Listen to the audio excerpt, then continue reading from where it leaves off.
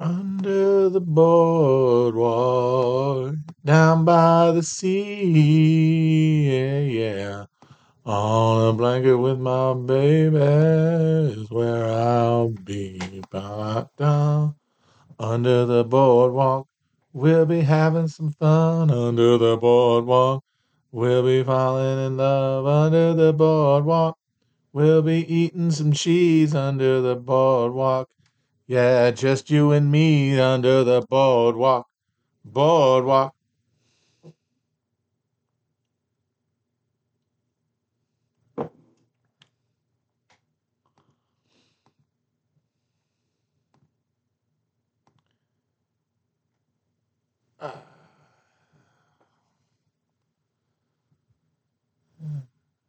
You hear the smells of French fries they sell under the boardwalk, down by the sea. Yeah, oh yeah. On a blanket with my baby is where I'll be. Bow. Hi, everybody. Yes, as I said on the show, Great Lakes Federation, it's inevitable. It will be see, here's how I see it breaking down. The United States collapsing from the center, as all great empires do.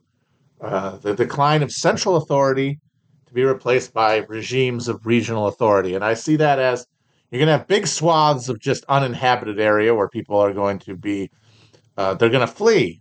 The ones who stay are going to live in abjection. Those who get out are going to be rounded up probably into migrant camps of some kind.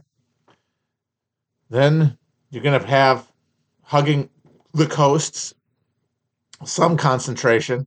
But I think, and then maybe in like southern Florida, just the tip that gets like dammed up. You get like city states, like northern Italy, New York, Miami, Caribbean ones.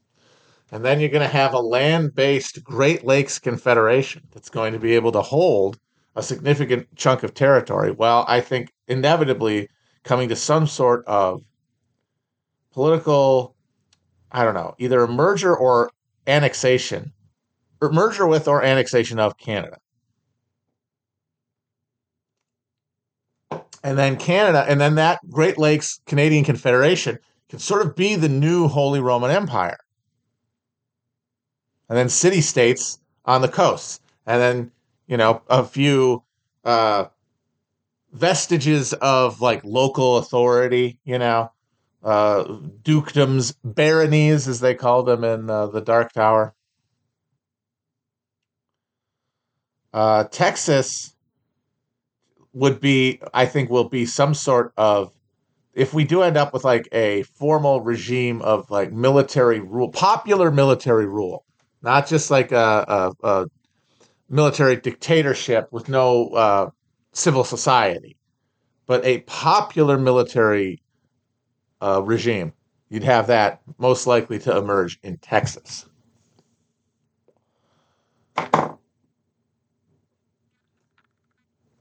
But of course, a big chunk of that place will be literally uninhabitable, and they'll be at some sort of constant warfare to Mexico in some form or another. That's for sure.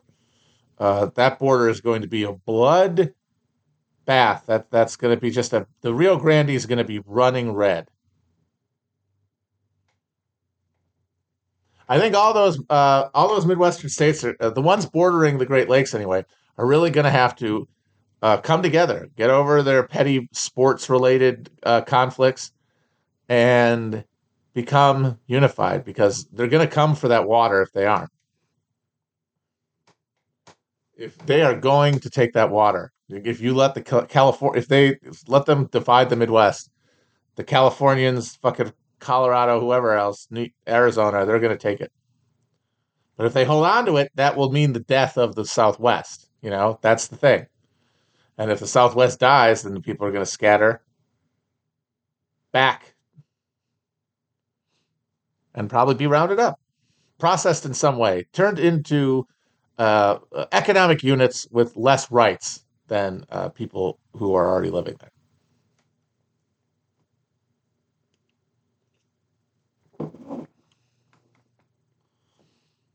But yeah, they're gonna have to get over like Packers Vikings rivalry, all this petty bullshit. Oh, the Bears, get over yourself. Michigan, Ohio, shake hands and forget about the Toledo War and fucking Ohio State, Michigan. If there was some way that we could cut Indiana out of it, that would be nice. But sadly, they're right there. They got a prime chunk of real estate there. But goddamn, Indiana, wow! Like if you look at the Great Lakes states, the outlier, the cruddy one is Indiana. And yeah, I know people say, "Oh, what about Ohio?" Whatever you say is bad about Ohio, multiply that by 10 million, and you got Indiana.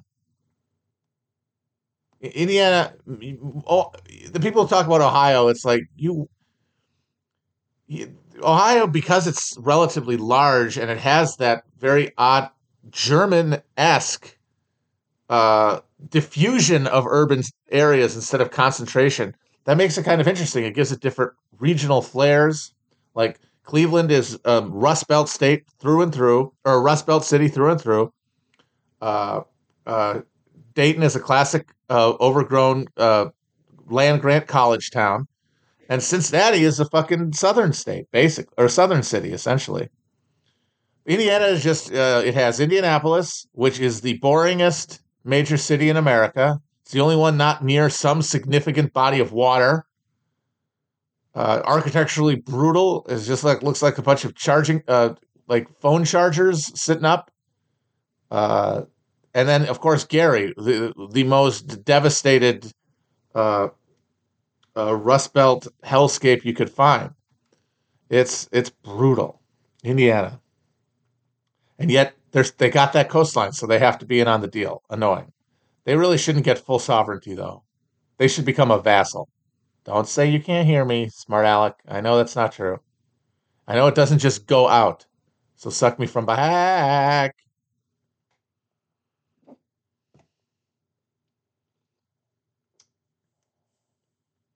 Now, California does have a lot of agriculture. They've got that arable land. They're fucking Ukraine. But if they need water, that's a different story. Now, the thing is, though, global warming has now changed weather patterns so that now, this last season, we have had significant sustained rainfall in California, well beyond historical norms. And building snowpack that's been lost over decades, if that is a semi-permanent feature, then California can really punch. If they can have some sort of access to their own water, and honestly, if California was like, okay, we're going to be a state, no fucking around, no more dicking around, we got to be a functioning polity. How are we going to do it? They really could, because a lot of that water that gets wasted, a lot of that water that gets used in California is used for the growing of cash crops like pistachios and almonds in the Central Valley. You don't have to have those things. You can say no. Now, of course, we can't say no because our systems will not allow us to address any core problems with our system. But if if the knife of necessity gets to your neck, maybe holding on to a organized state supersedes keeping the fucking Central Valley farm families in clover.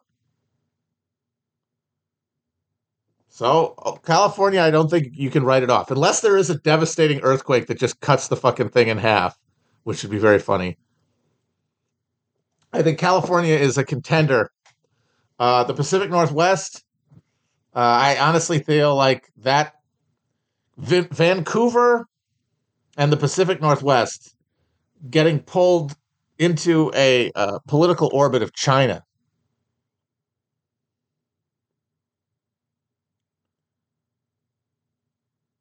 If China is able to power project, like if we're assuming that America's fall is does not mean China has fallen, that China is still, moving through Xi's plans for the future. If China is still, it would at that point be the new hegemon, and I would be able to make hegemonic influence. And I think it would be able to make its biggest alliances, its biggest influence in that Pacific Northwest region from British Columbia down to Oregon. And then California would, I think, be smart to become, not if not a vassal, a junior partner in an alliance. Then you've got the military uh, uh, conquest state of Texas. You got the climate wasteland belting a lot of that. Maybe Denver probably holding out as some sort of city state based on the airport. Pacific Northwest, Chinese bridgehead to North America. Then the the Great Lakes Canadian imperium there. The South, probably a bunch of small private regimes, like a self-conscious attempt to reimpose like some sort of feudal relations, but it's just this sad farrago, and in reality, they're just cosplaying on top of the same uh, supply chain that the rest of capital is, and like the capital does still exist there, will still be doing that.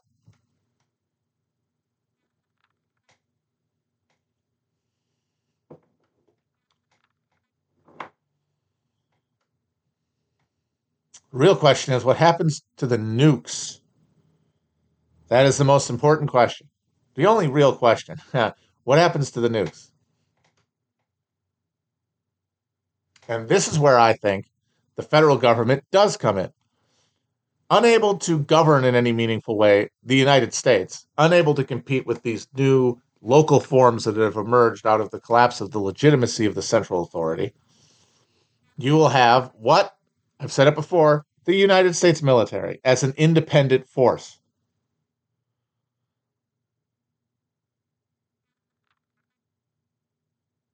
I think at some point that military infrastructure gets taken over not by any of the competing powers in the continent, but rather is uh, decommissioned by the new Chinese-led global economic order. Now, whether or not that succeeds, or uh, there's a failure to collect all the nukes, then Katie bar the dang door.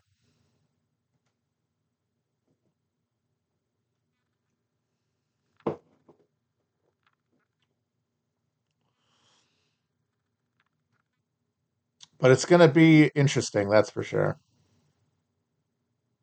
And none of us talking right now will probably live to see any of that. But we could. And if we did, this is the funny thing. This is what must be understood. The thing I'm describing to you.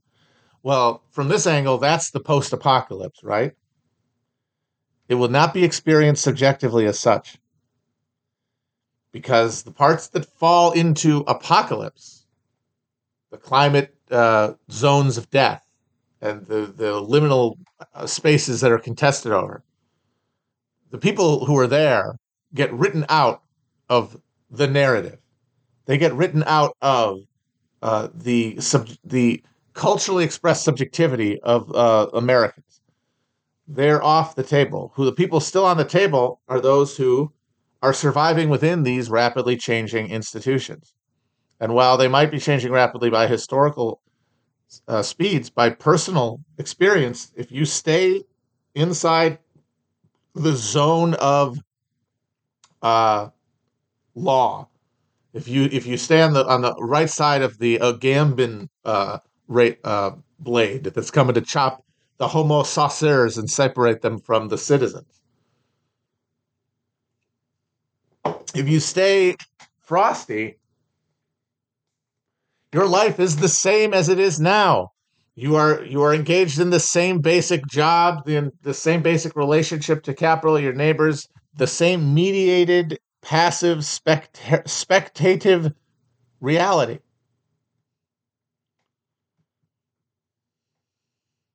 And that's what I mean when I say the apocalypse has already happened and cannot happen again. Because we missed our chance to do anything collectively other than nuke ourselves.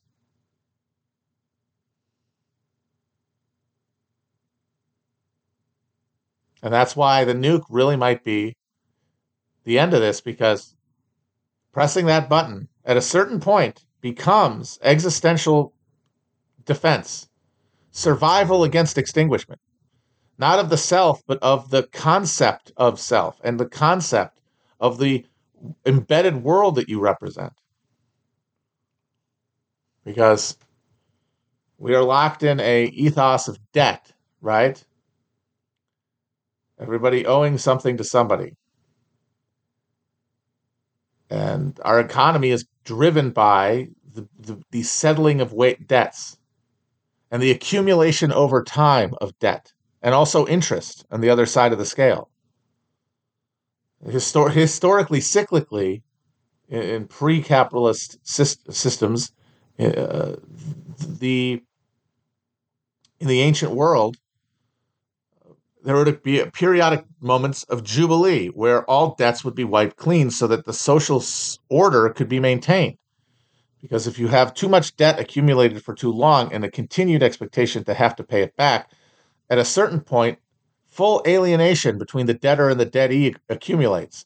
A recognition that there can never be redress and never be an end to a subservient relationship emerges. And when that happens, you have people in violent opposition to each other and the social order that they're part of. The Jubilee is necessary to stabilize that relationship and keep people moving through it. And when you don't have that outlet, your social order collapses. It happens everywhere. It's happened every time. The debt-based social order can only lead to collapse because there is no one in a position of power who can call a jubilee because they owe somebody too. There is no one who just holds the debt. The debt is held abstractly.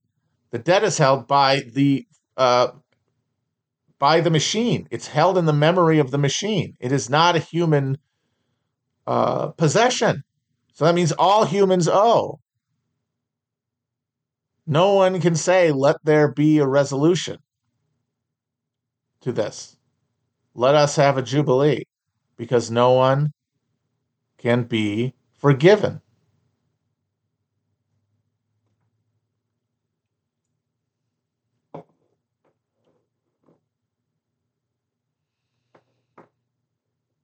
And since you can't be forgiven, can I accept being willfully deciding to not be on the top of the social pyramid anymore? Can I willfully step down and be socially dominated in addition to being dominated by the abstract algorithm? No. I would rather die on my own terms and end the human pageant uh, through my experience. Like if everybody dies with me, then I will avoid judgment. Now and forever, in the minds of future people, because there won't be any. At least that's what you're hoping when you press the button.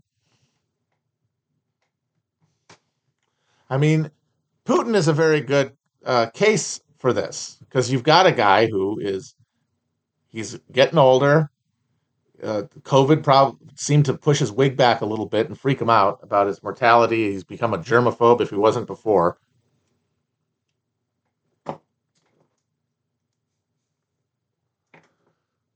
He knows that full enthrallment, full surrender of national wealth, however you want to define nation, to international capital is inexorable.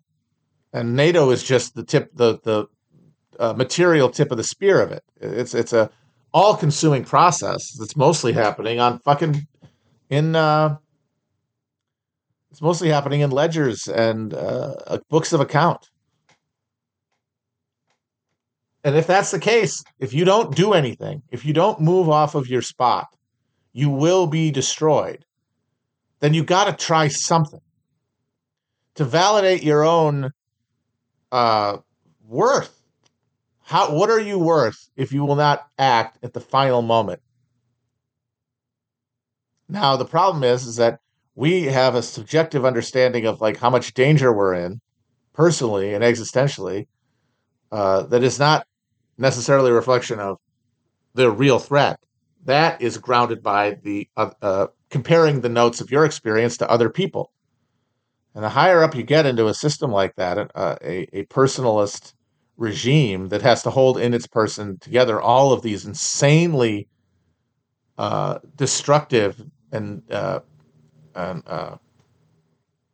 termite-like contradictions of this state, this national project that is also just a pure oligarchy, then you're going to lose it a little bit, and you're going to decide I got to do something because even if it brings everything down, it will be on my terms rather than the terms because it is not defeat that we fear. It is conquest.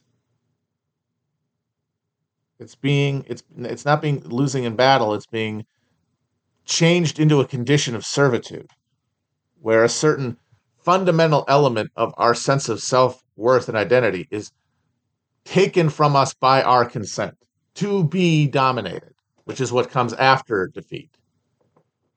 Which is why if you launch a fucking nuke, you don't have to worry about conquest because it's all over. And so if they can get Putin to climb down here without launching any nukes, that will be a sign that maybe there still is a guardrail there, at least for now. But who the hell knows about the future?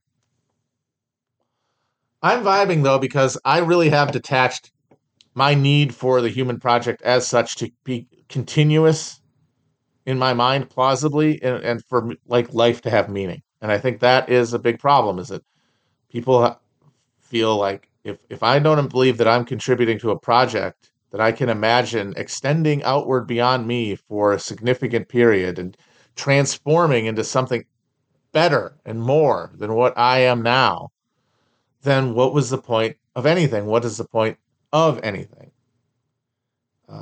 And I say the point is never made by that fantasy of the future. That is only a reflection of the life that you're living moment to moment. Like what you think you're moving towards or hoping for is also being reflected in your thoughts and actions in your life. So if you're like, oh no, it's not there, we won't get there, what's the point? The answer is it's here right now in everything. In every moment of experience has the potential to shine with that light, to reflect that eternal vision.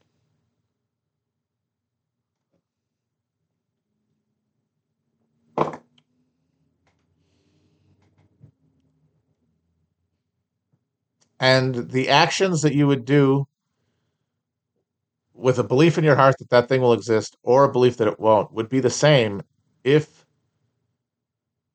you're attentive to what is happening to you now instead of deciding, oh, what difference does it make? It makes a ton of a difference because it's your fucking life. It's your fucking life. You are given the chance to be the eyes of God, the taste buds of God.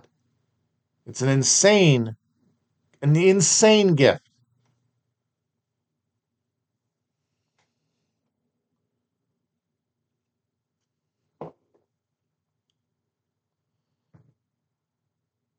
And so that means everything has meaning. Everything is charged, brimming with breathtaking meaning.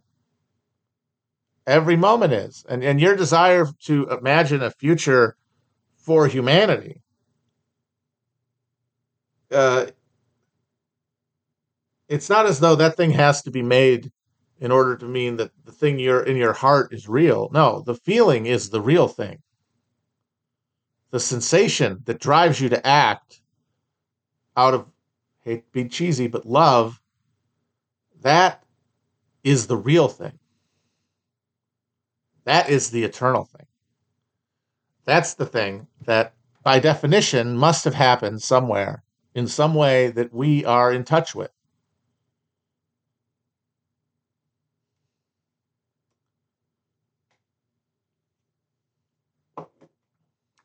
And if they don't launch the nukes, well, then holy crap, look what happened. Wow, shucks. Now we've created a blueprint for future humanity in our in some small way, something that will echo. And I honestly think it will, regardless. But because you can't step in the same river twice.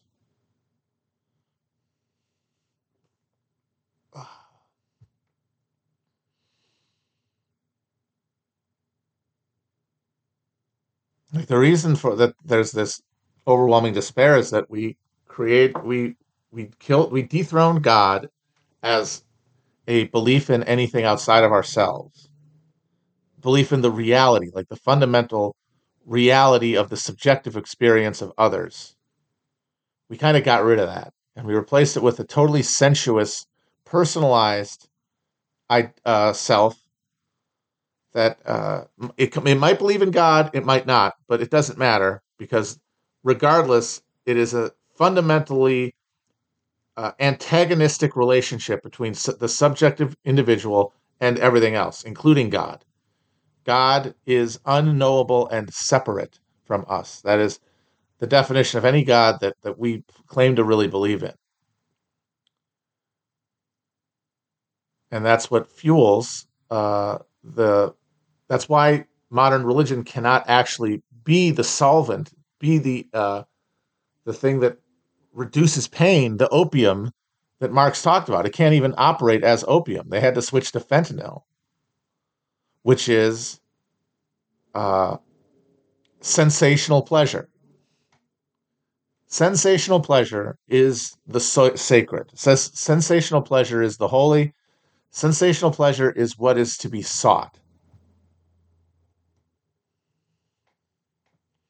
And that worked as long as there is a horizon of future greater sensory pleasure. Because we know it very quickly where the pleasure wears off because you're moving through time, conditions change, you're really just trying to ignore a hole in yourself, try to stack these things up so it gets old quickly, which means you've got to keep moving towards greater. The fucking hedonic treadmill. And that horizon powered capitalism across the entire globe, but now it has foreclosed. There is no way that you can promise anyone in the sensory enjoyment, pleasure, uh, uh, God seek and worship of the West. You can't. It's no longer powered by a belief that contribution and perpetuation of the system as it currently exists will provide you with that.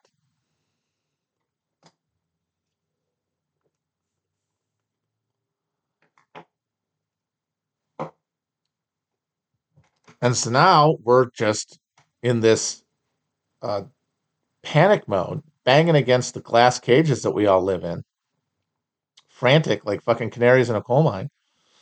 Because in the absence of that horizon, then you're only left with the diminishing pleasures of life and the increasing knowledge of one's own mortality and of the ephemerality of everything that you've spent your life pursuing. How do you deal with that gap? That is the famed midlife crisis. Is that emergent gap as you wear out, the pleasures wear out their welcome.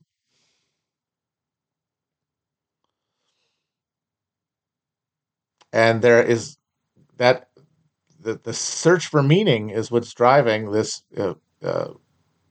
these religious frenzies that are now not religious anymore so much as political, because we still only really believe in the sensory pleasure as goal, as freedom, as self identification. We still believe in that. Uh, we just now want to change the system to give it back to us. So it takes this political turn like fucking QAnon. which is really is a consumer revolt among Americans who were like, I have completely absorbed the idea that the definition of freedom is my freedom to consume. That is, I've fully internalized that as the sum of my will to power is my will to consume. But I am now in a situation where I cannot hope to consume any more than I am or any more pleasurably than I am now. And in fact, only to do less so. This is unacceptable. I am going to stop it.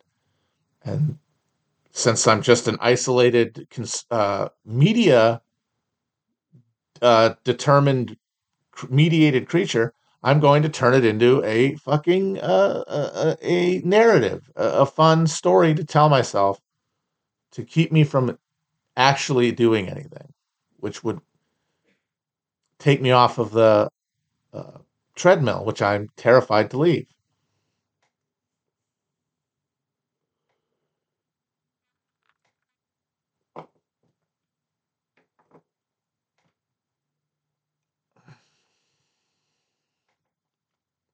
And yeah, conspiracies just reinforce the consumer model because it takes you from a point of action, this system doesn't provide for me anymore, and turn it into, oh, here's why this story, and I have to now, instead of doing something about it, I have to go and read about this story and watch stuff about this story and then tell other people about this story.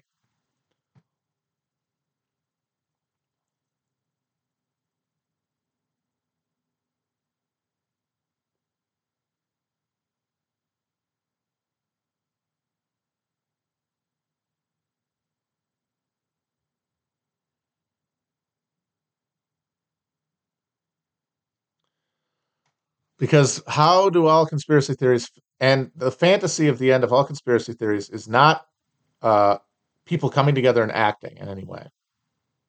It is some truth coming to light and kicking all of our institutions, which have perpetuated all this awfulness, kicking them into. It's like when they take the Krusty the Clown doll and switch it so it's not. Here's your problem. Somebody put this doll to evil. Like they just take the institutions of governments, like Senate committee hearings and the media, and they just turn them into weapons for good because everyone finds out the truth. But everybody knows, as Leonard Cohen says, all this stuff. Everybody knows what they do. What they don't know is what to do about it. And focusing on conspiracies allows you to avoid that question.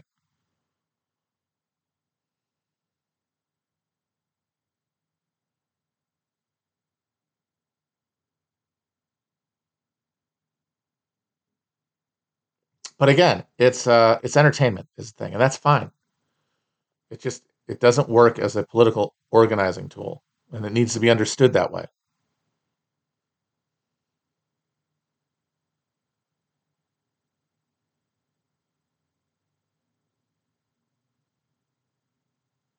Man, I cannot believe that the Chinese ended the Yemeni war. Is that actually happening? Wow.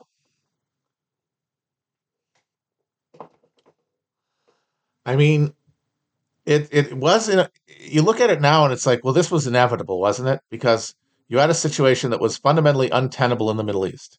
You had these rising powers fueled by oil money, creating a regional conflict, power block conflict. Broadly, the Shia Crescent versus the Gulf states, but and like fighting over the Levant and stuff. And of course, then America's colonial outpost in Israel. This is obviously an incredibly important geostrategic region. It's got all the oil. The U.S. tries to. The thing is, the U.S. during the Cold War, the U.S. and the Soviet Union were both sponsors of different states within this conflict. Uh, but many of the states themselves would play both sides against the middle to try to further their own more narrow goals, which is how these relationships work. Then the Soviet Union ended, and it was this unipolar thing where now the United States is supposed to be the arbiter of disputes that it is a participant in. Because, of course, there is the U.S. as a government actor with alliances and interests can't be administering these international institutions. That goes against the concept of internationalism. And that alienation builds at the heart of these relationships. And the United States becomes an absolutely a useless broker. It cannot be considered an honest broker in any negotiations. So all this stuff goes nowhere. China over there, so a guarantor of something because it doesn't have military bases in the Middle East, but it's a huge consumer of energy, and it has its own willingness to build energy infrastructure.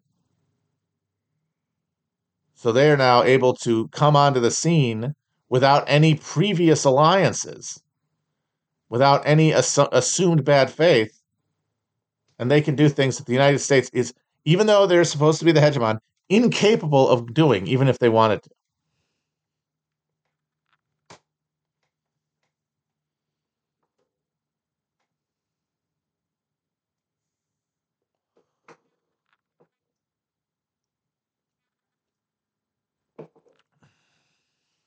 It does feel like, yeah, China's going to continue being a thing after the United States has stopped being a thing. Now, what that means, I don't think it means we get socialism. More likely, I think it means that humanity churns its way back down to a new equilibrium between human population, technology, and resources.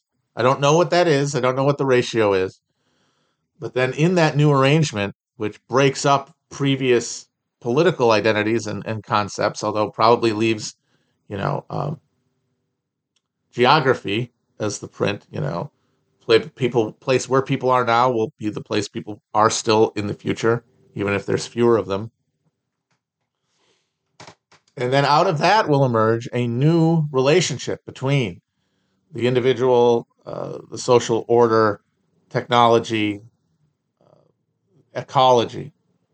Now will it be just a return to barbarism with robots, or will the experience of having churned through the world as we have provide fertilizer to allow for new shoots to grow? I suspect that is how it works because it's how it's worked up until now. The only difference is that the human stakes are higher than ever because we now, for the first time, have a truly global economic and ecological end state.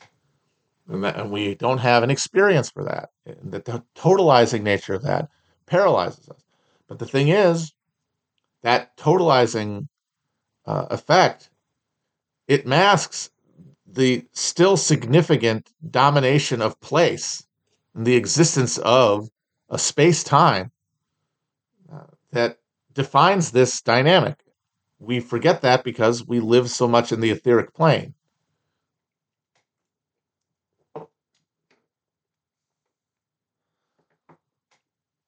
But when that center collapses, energy goes inward everywhere. I'm looking forward to the Great Lakes Holy Roman Empire, I have to say, because it does really work. Like Ohio, uh, okay, let me think of this. What states would they be? I might do that. I might actually save this for the Hell of Presidents uh, wrap up episode that we're going to be recording, I think, next week. But I will follow up on that now. But right now I'm just trying to think what would be the equivalence to the Holy Roman Empire within, like, what would Ohio be? I think my gut says Ohio is Saxony.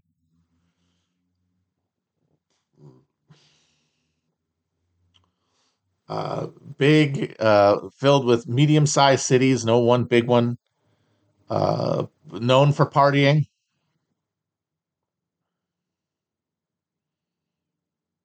I think Wisconsin. I think Wisconsin is Bavaria.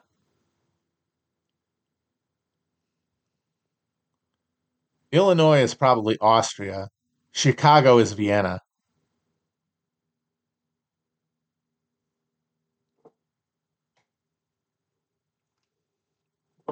And then what would Michigan be then? Is Michigan the Palatinate? Maybe it's Bohemia. Ooh, yeah, I think Michigan's Bohemia.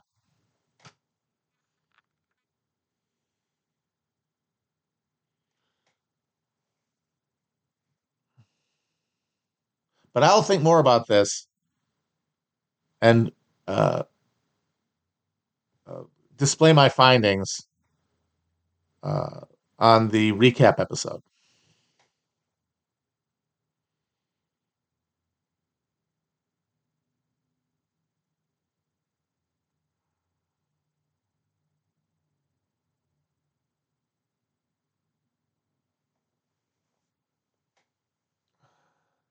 I think California is Spain.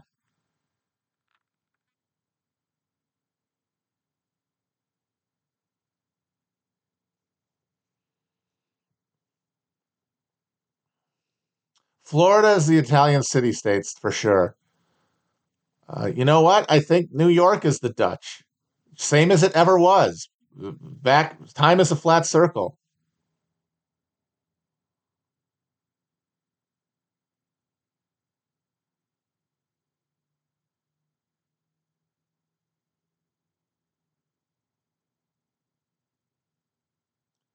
and New England is Old England.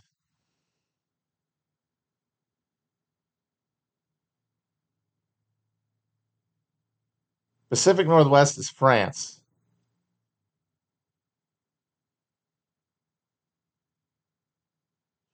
No, I would say that the Appalachians are the Polish-Lithuanian Commonwealth. Uh, the wilder to the less developed areas where more formerly feudal regimes rule.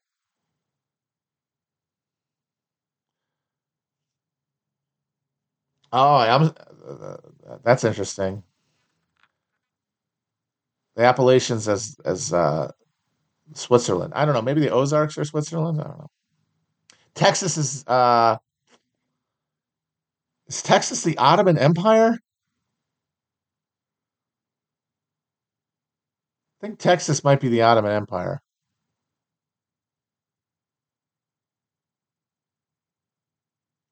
Yeah, the Appalachians are the Balkans. That's right. Because they're not formally part of the Holy Roman Empire. I mean, Croatia was, and Croatia can be like Eastern Ohio, like by Athens, which is pretty Appalachian. And then the rest of the Balkans is yeah, that's the Appalachian, and then yeah, Texas as like a military expansionist state there to the south of them. That's the Ottomans for sure.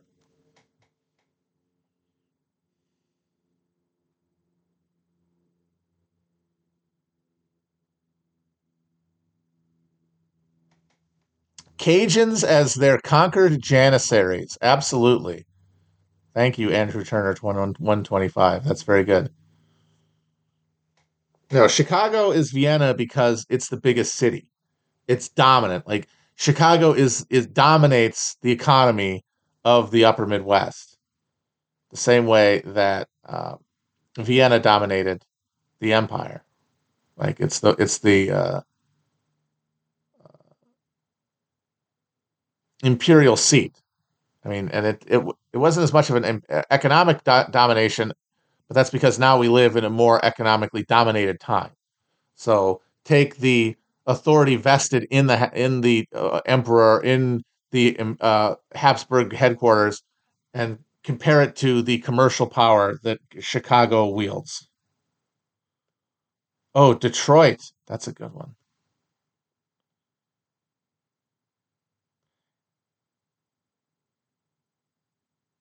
Yeah, Detroit, I guess would be Prague, maybe, since well, Michigan is Bohemia.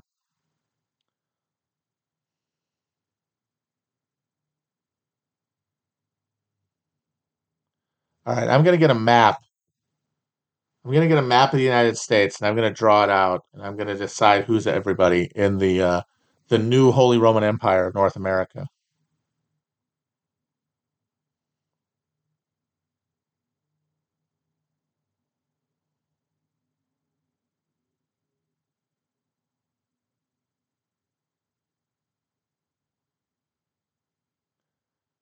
It would be funny if there was still a president during this period, and there honestly could be. And it's just like Matthew McConaughey Jr. or something. It's just a pure celebrity, and the elections are just a fun ritual that everybody participates in.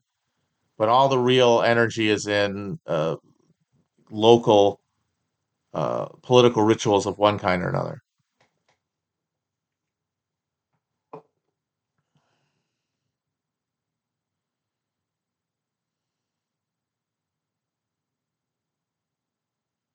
And of course, I'm not going to make it by state. This is going to be chunks of states because it's not going to just be the big chunks on the map. I mean, even the American Civil War really wasn't like that. You do get a false impression when it's like here are the gray states and here are the blue states. For one thing, huge chunks of those gray states were occupied for the whole war, so they never even were under Confederate territory. Secondly, the upcountry parts of all of these states, meaning the counties up in the hills, in the Appalachians, in the Smoky Mountains, into the Ozarks, across even northern Alabama and fucking Mississippi and Georgia. There, the population was overwhelmingly pro-union, anti-secession, and disproportionately deserted from the Confederate Army, avoided service in it, or formed guerrilla groups to defend themselves against the Confederate forces. West Virginia seceded from the rest of Virginia to avoid leaving the Union. That's why West Virginia did it.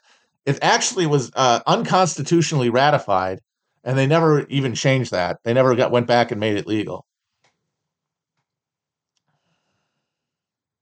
And that's like that sort of visualization does a lot to clarify what the war was about. So you take that real map of the Confederacy, these gray lowlands and these blue ridges, and you say, what is different about these two areas? And the answer is immediately clear. Plantation-based slavery cannot and is not practiced in those hilly areas, whereas it dominates completely the economy of the low-lying areas. And so in places where the slave economy is overwhelming and dominant and hegemonic, you have political systems organized around hostility to the central government and eventual secession, where the social organs are dominated by people who are not planters and don't depend on planters for their livelihood, people who are, for the most part, small dirt farmers who have a hostile relationship to large planters as competitors. Those people had no stake in the Confederate system and resisted it and made up a decent chunk of Republican voters in the immediate aftermath of Reconstruction. A lot of those scalawags that are blamed as awful opportunists who helped the damn Yankees destroy the South were actually upcountry farmers who resented being dominated by some fucking fancy bitch in a fucking veranda drinking a mint julep. And that one of the big lost opportunities of Reconstruction is if there had been fundamental land reform and a redistribution of land to white and black landless farmers in the South, you could have built a multiracial, democratic political culture. Now, that's a huge if, and we didn't even come close to doing that, but there were moments, there were opportunities where that could have been pursued. The big one is not dispossessing the former slaves who had been granted land in South Carolina by the Sherman campaign through the South, which had all these escaped slaves following in their path and wanted to be rid of them. Here, just take some land. That could have been the nucleus of a grounded, durable political culture. And if it had been joined by redistribution of land and resources to the upcountry, you could have had a situation where the best interests, the perceived best interests of poor Southern whites, specifically ones in the upcountry, who didn't have the experience of fighting for the Confederacy, could have perpetuated political power, but the entire project was sabotaged by Johnson. People want to say Johnson wasn't that responsible for the failure of Reconstruction because within it, when Congress comes back after letting him have that year for presidential Reconstruction, they immediately overturn everything he did, and they overturn all of his vetoes, and they govern from that point on. But the year that Johnson ruled, the year of presidential presidential Reconstruction, was the most important year. The first year is always going to be the most important year, and it was completely controlled by this fucking asshole. This guy who bent over himself to let back in all of the fucking slave owners into control of government by letting them get their citizenship back if they asked nicely, because he was just a vain little tailor. He was a petty bourgeois bitch who was always resentful of below and above him, which is why the petty bourgeois is the poisoned, rancid heart of capitalism and what drives it to self-destruction. It's that position where you're below one and above another and resent and fear both and have no solidarity for anything but yourself. And that was Johnson. He hated slavery because it made those slave owners think they're so much better than him. But that meant when he had a chance, all he really wanted for them to kiss his ass and say that they respected him. All he really wanted was their respect.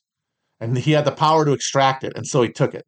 And so he let them all back. He let all the slavers back into power, and then he took forcibly the land that had been distributed to former slaves. He sent the army to take them off the land. Those guys didn't go do that of their own volition. They didn't say, I'm pissed off seeing these former slaves have land. Hey guys, let's go down there and kick them off of it. They were following orders from Washington. If they had gotten orders to protect those former slaves from their white neighbors, they would have done that too. They would have gladly done that. These are the guys who killed all their friends during the war. You want me to go fucking rough them up? I would love to.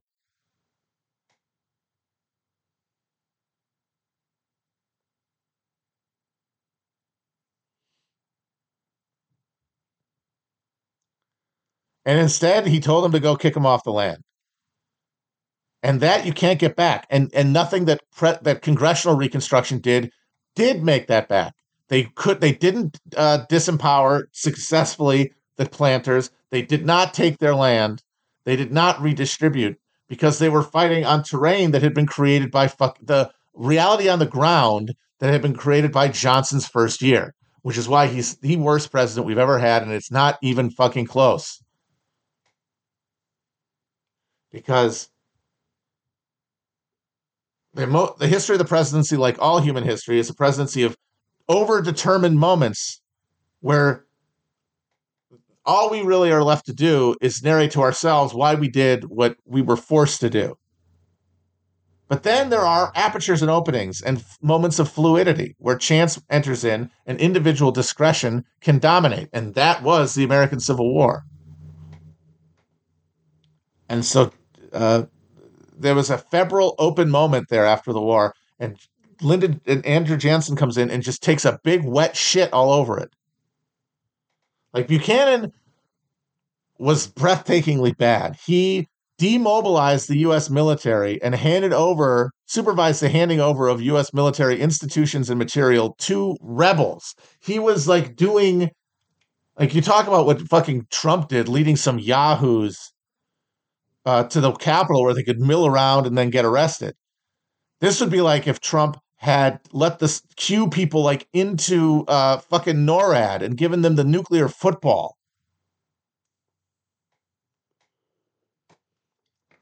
But here's the thing, the Civil War was going to happen. Civil War was on the agenda. The Democratic model of placating the South had come to a point where it could no longer be sustained because the citizens of the North would not sustain it anymore. You want to know why it happened? That is why. What the Northern ambient voter was willing to put up with from the South had shrunk. And the demands of the South, as they felt the walls closing in became more and more exorbitant, extreme, because they wanted to break up.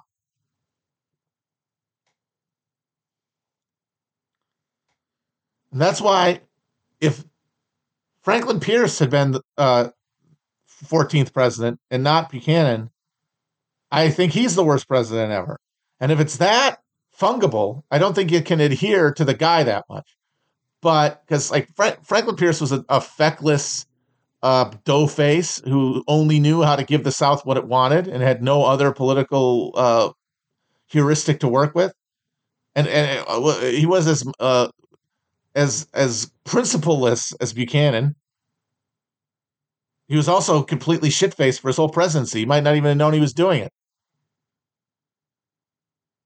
I mean, it's easy to forget this, but Jefferson Davis was James Buchanan's Secretary of Defense, War at that time. I'm sorry. Secretary of War was fucking Jefferson Davis. Guess what? He probably would have been Franklin Pierce's Secretary of War. That's overdetermined. Any other conceivable human on Earth that realistically could have been made vice president upon the death of, or been made president upon the death of Lincoln would have been better. Wouldn't have been perfect. We wouldn't be sitting in the clover now, but the terrain, I think, would have changed things in a positive way. And that makes Johnson just a world historic piece of shit. And when you consider how much happenstance goes into that, it's like, damn, maybe we do live in the world that has to, for reasons beyond our understanding, be where nothing ever quite comes together.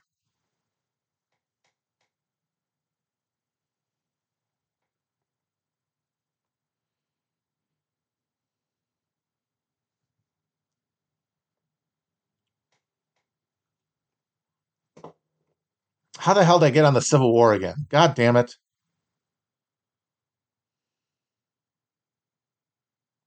Honestly, yeah, shitlord theory of history is pretty interesting. Instead of great men, like great man theory doesn't really work. Most of these guys are great to the degree that they embody a moment and then stop being great the moment that they no longer fit the mold.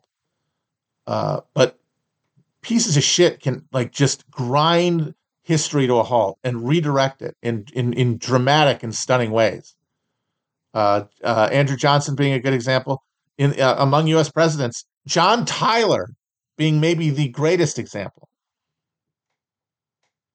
After So the Whigs emerge as the alternative to the Jacksonian democracy, and with them, the dream of a developmentalist merchant economy against the democratic vision of yeoman conquest.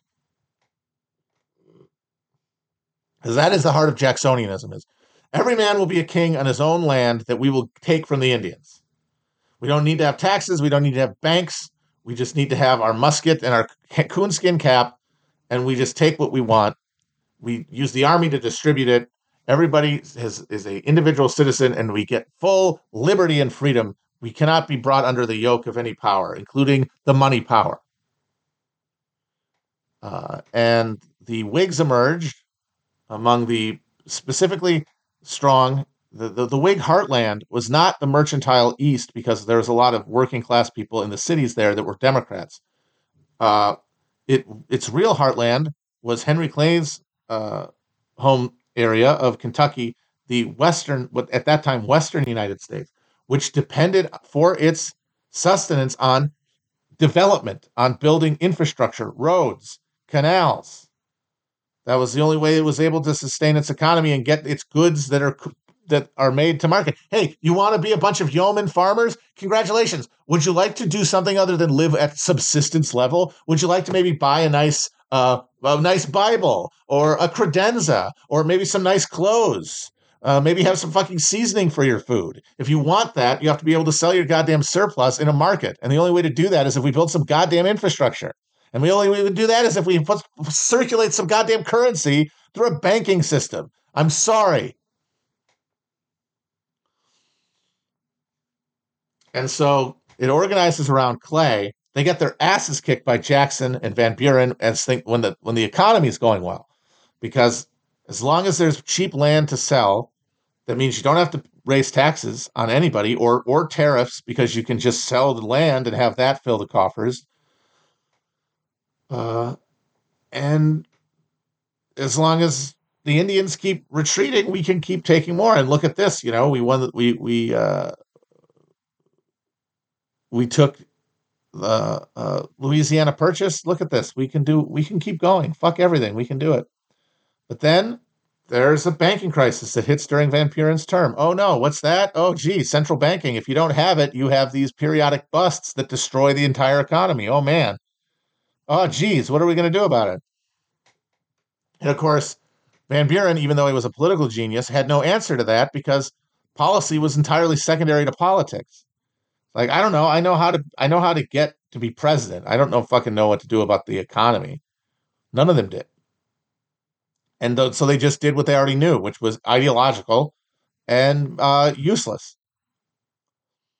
And so America, even people who had the center of gravity of Democratic voters, were willing to listen to the Whigs when they said, "Hey, maybe we build a developed economy first. Instead of we hold back, we stop expanding westward, and we do some internal development, gain value that way." Yes, it means circulating money, but it also means more opportunity. Now, of course, it also means capitalism, and it also means wage slavery and the eventual end of the yeoman dream. Now, what the yeomen who fought that didn't realize is that they were digging their own graves anyway. But at that time, they could still believe in that horizon, and they fought to maintain it. And the Whigs tried to propose this alternative, but they never ever got a chance to really carry out, other than piecemeal in the states, things like the Erie Canal. And it's not a coincidence that one of the chief centers of Whiggery is upstate New York, Buffalo. That's where Millard Fillmore is from. But their one chance to actually govern with Whig majorities in the House and Senate was after the Panic of 1832, and in the 1836 election, I believe, when they defeated Van Buren. But at that point, Henry Clay had lost the election twice.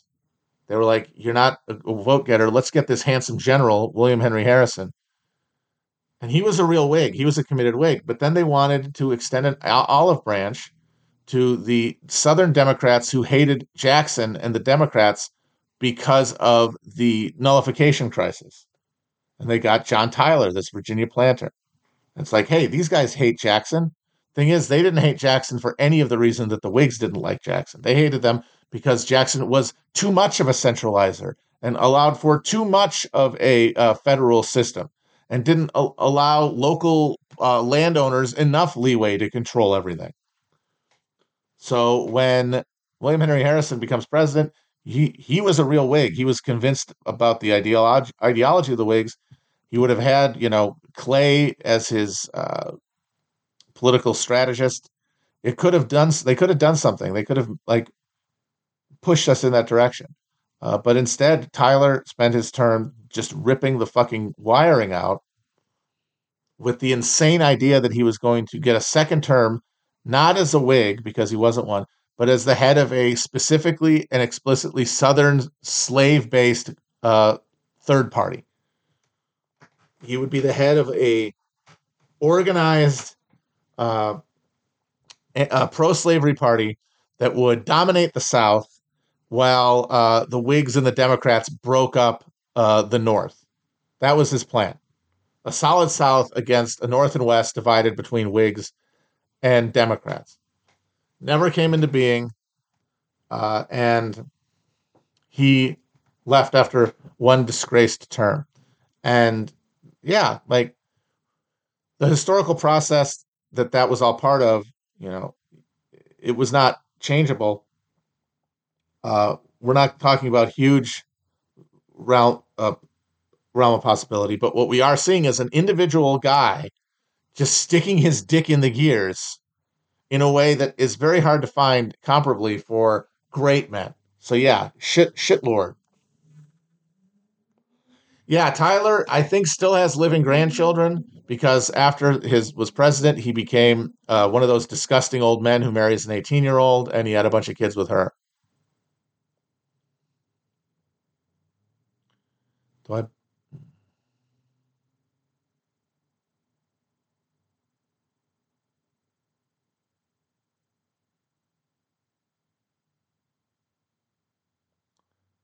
I agree with Walter Benjamin that behind every fascism is a failed revolution? Absolutely, which is why I have a hard time using the word fascism to describe what's currently happening because that would mean that there is a revolutionary situation, either now or in the recent past.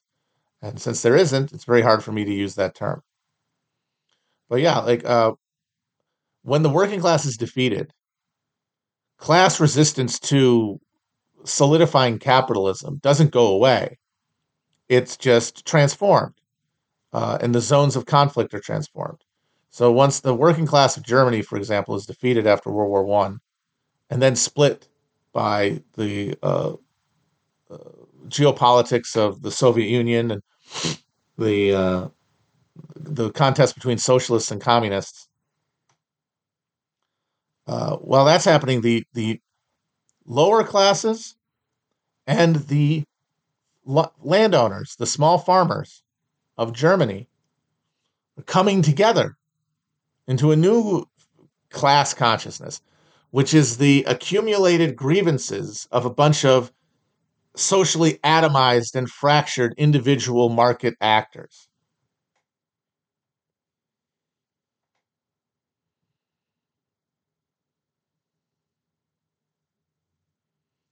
Yeah, but see, that's the thing. Somebody says 1960s. I don't think we were in a revolutionary situation in the 1960s in the United States.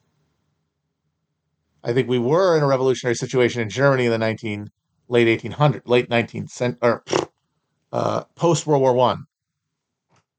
You're talking about armed contests with the state throughout the entire place. Like if all the armed rebellions that had occurred in Germany between the end of the World War One and the final collapse of I think like the Munich Soviet, they'd happened all coordinatedly and at the same time, you would have had a real potential to seize power in Germany for that movement. I don't think any array of elements existed in the '60s.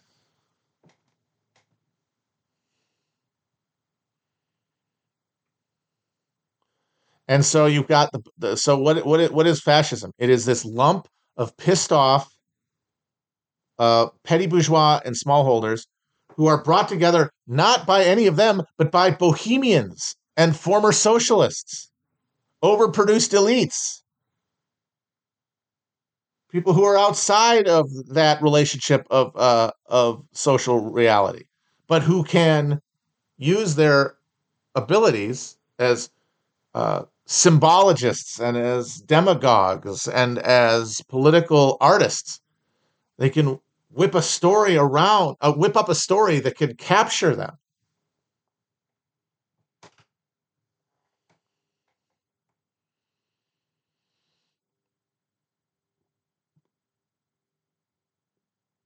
Yeah, like fascism is not socialism. It is, but it comes out of the failure of socialism and involves the social vocabulary of socialism that those who had sought to challenge the state are left with after it has collapsed. And you can either go with one of the hot hand, the Socialist Party or the Communist Party. Problem is, things, those organizations are disciplined by their relationship to a class, by the fact that they do emanate organically from the working class, one way or the other. If you're a detached bohemian layabout, failed chicken farmer, socialist agitator, any of the people who make up the early fascists, arms dealing weirdo like Ernst Röhm, military flyboy and Lausch aristocrat like Hermann Goering, you're going to gravitate not there to the working class movements, but to building new ideas, building new vocabularies, and trying to entrance the middle with them. And then once you've whipped them into a revolutionary fervor, which is why, even though this all bears a superficial resemblance to the dynamics of politics now, the difference is there is no mass to be mobilized. There is only a techno regime of authoritarianism that is already here.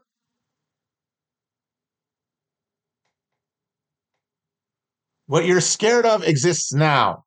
It is not a eminence. It is not a threat. It is a reality. Your fear of that projected threat is your sublimated reckoning with the existing structures.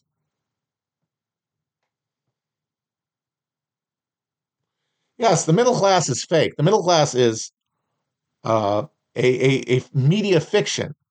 Mediated existence allows for the creation of this deterritorialized identity that pulls you away from your relationship to capital and redefines your subjectivity along property lines.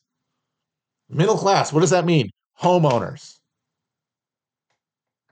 Not always, yes, there's urbanites in the city who rent and they trade equity for the excitement of living in the city. Fine. But it's fundamentally homeowners.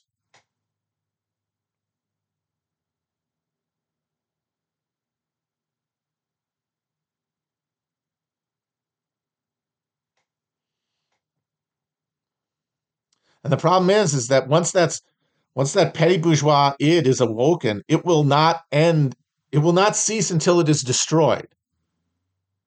Because it is an unsheathed death drive, because it is life without meaning.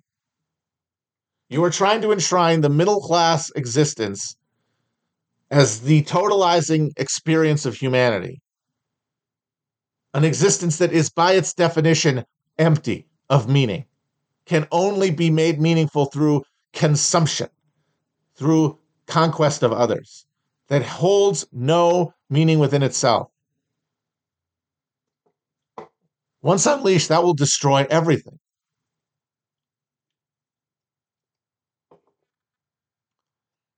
The working class political movement, on the other hand, is nurtured by an identity that is defined collectively. It is, by definition, extends outward of the self, as opposed to bourgeois, petit bourgeois identity, which is aggrieved isolation.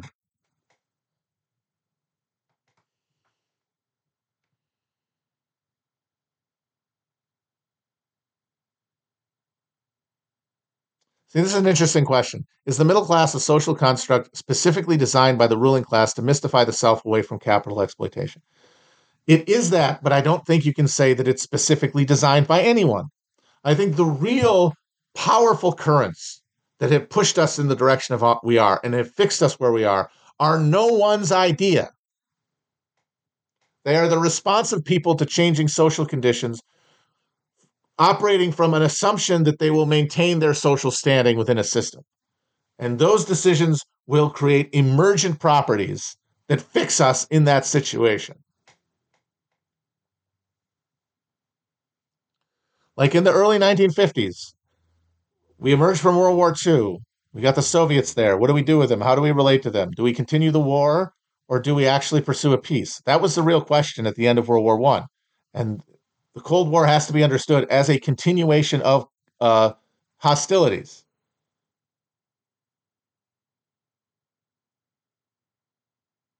It's a continuation of hostilities. But that wasn't the only option on the table. The progressive wing of the Popular Front Democratic Party and the communists, fellow travelers of all stripes, large chunks of the most active base of the labor movement wanted cooperation with the Soviets and a true end to military production and a return to they wanted the newly created state behemoth that had won the war to be put to social uses with cooperation with the Soviet Union. And I do think that is the dream in the minds of people like Harry Hopkins and FDR. Yes, they were capitalists. Yes, they rescued capitalism from its own destruction. But they, in their own minds, did envision, I believe, some sort of eventual reformation of the end of capitalism, a euthanization of the rentiers, in the phrase of Keynes. I think they believe that. But they would have had to have fought for it. And the capacity to fight for it was not there, in large part because every other system within the American political economy was operating against them and working to neutralize them.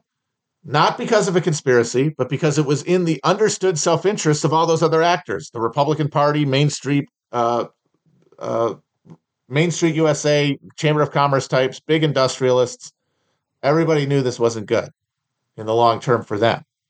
And so they pushed where they could. And that meant red baiting against the labor union and the media with the Red Scare.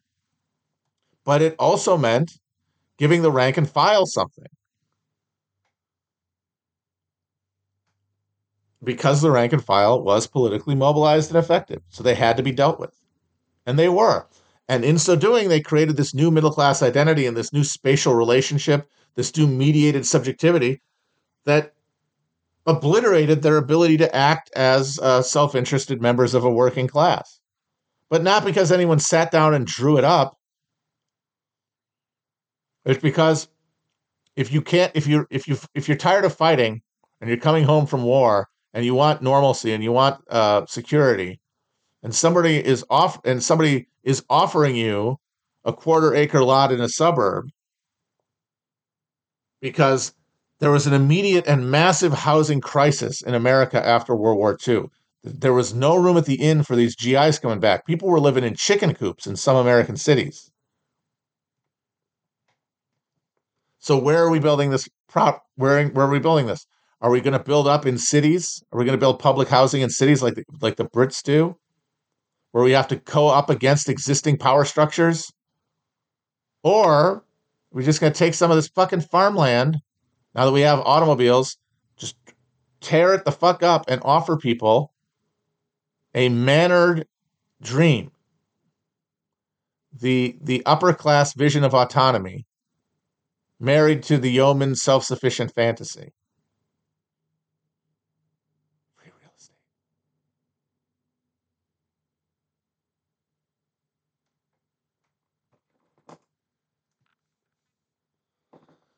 And it's because that's what everybody has been pushed. That's the direction everybody had been pushed into by the reality of America's development out of exploitation of resources and real estate speculation.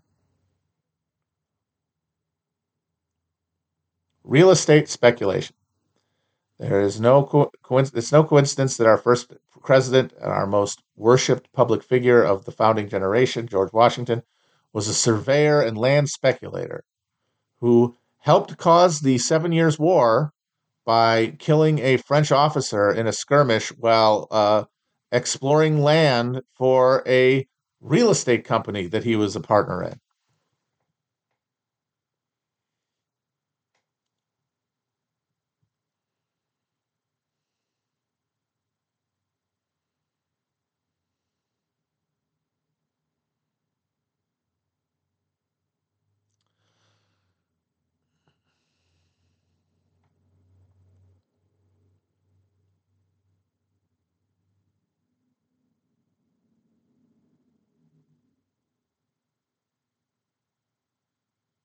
And of course, the real tragedy is that the Soviets were absolutely willing to play ball.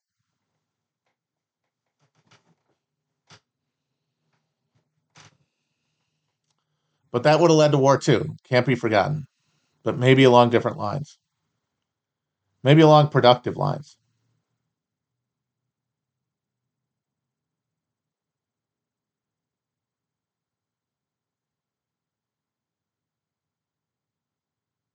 Stalin was good with it because he was his country was exhausted. I mean, they'd lost tens of millions of people to the war.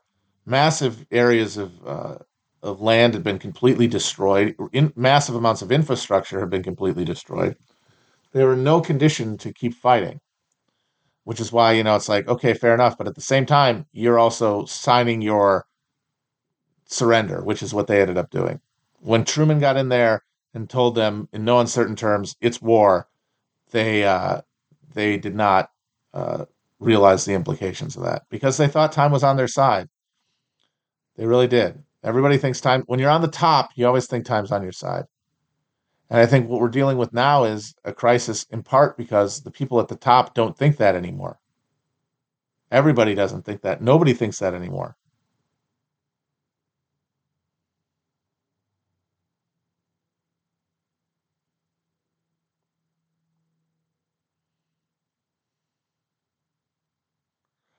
I will give Truman some credit for really like being a fully actualized demonic entity because there's a story about him meeting Oppenheimer after they dropped the bomb on Japan. And Oppenheimer shakes his hand and he's like, I feel like my hands are covered in blood. And then after the meeting, Truman turns to the guy who set it up and goes, don't ever fucking have me meet that idiot again. He was whining about the blood on his hands. I'm the one who pressed the button. I'm the one who did it. I did it.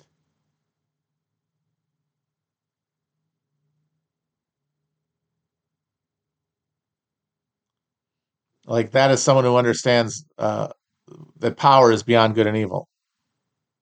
And Oppenheimer, yes, being a little dork.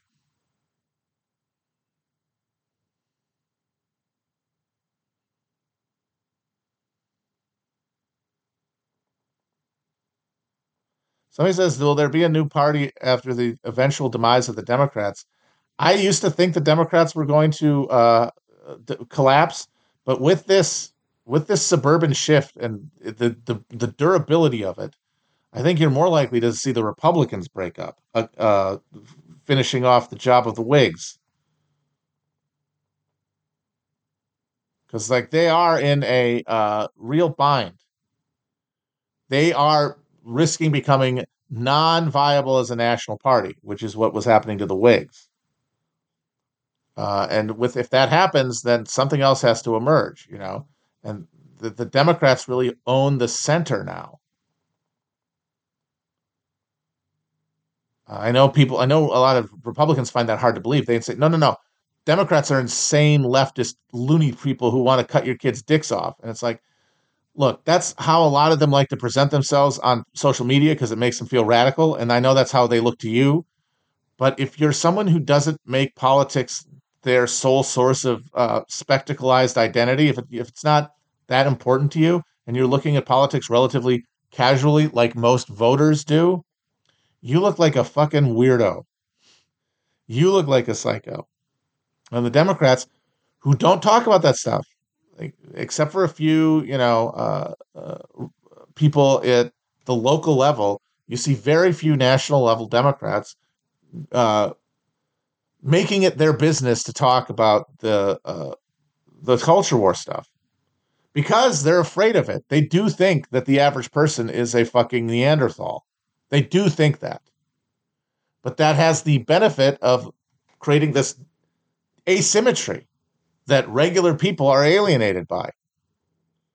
So that means that the Republicans are probably going to have to do some sort of resolution of this crisis because they're the structure of the party is more and more held by people who believe like that they are in terminal crisis, that like America is about to end, and that anything needs to be done to stop that. Uh, at a time when the people voting are less and less likely to want to endorse anybody who says we're going to throw the current order in the toilet because they're relatively comfortable. They wouldn't be voting if they weren't. The people who vote because they're not comfortable, uh, they're always going to be outnumbered because most people who are uncomfortable don't pay attention to politics. There's plenty of strong parallels between Marx and Martin Luther. One of the big ones is their invective hatred of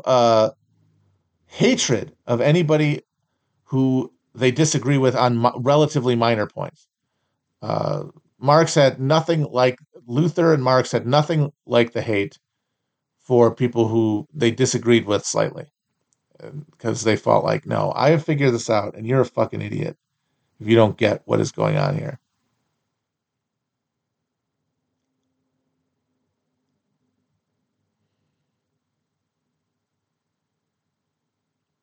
They were both very petty. And I don't think you can have that kind of productivity intellectually if you aren't petty to some degree at that level, because what they have in common is they're defining this concept.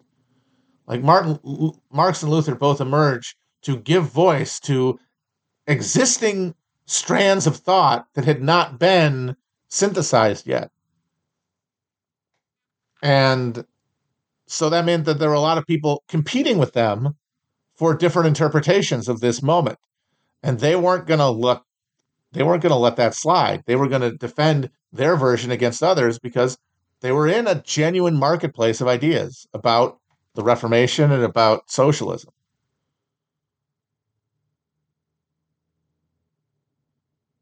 Germans, man, I still say it's something about the language. It drives you kind of crazy.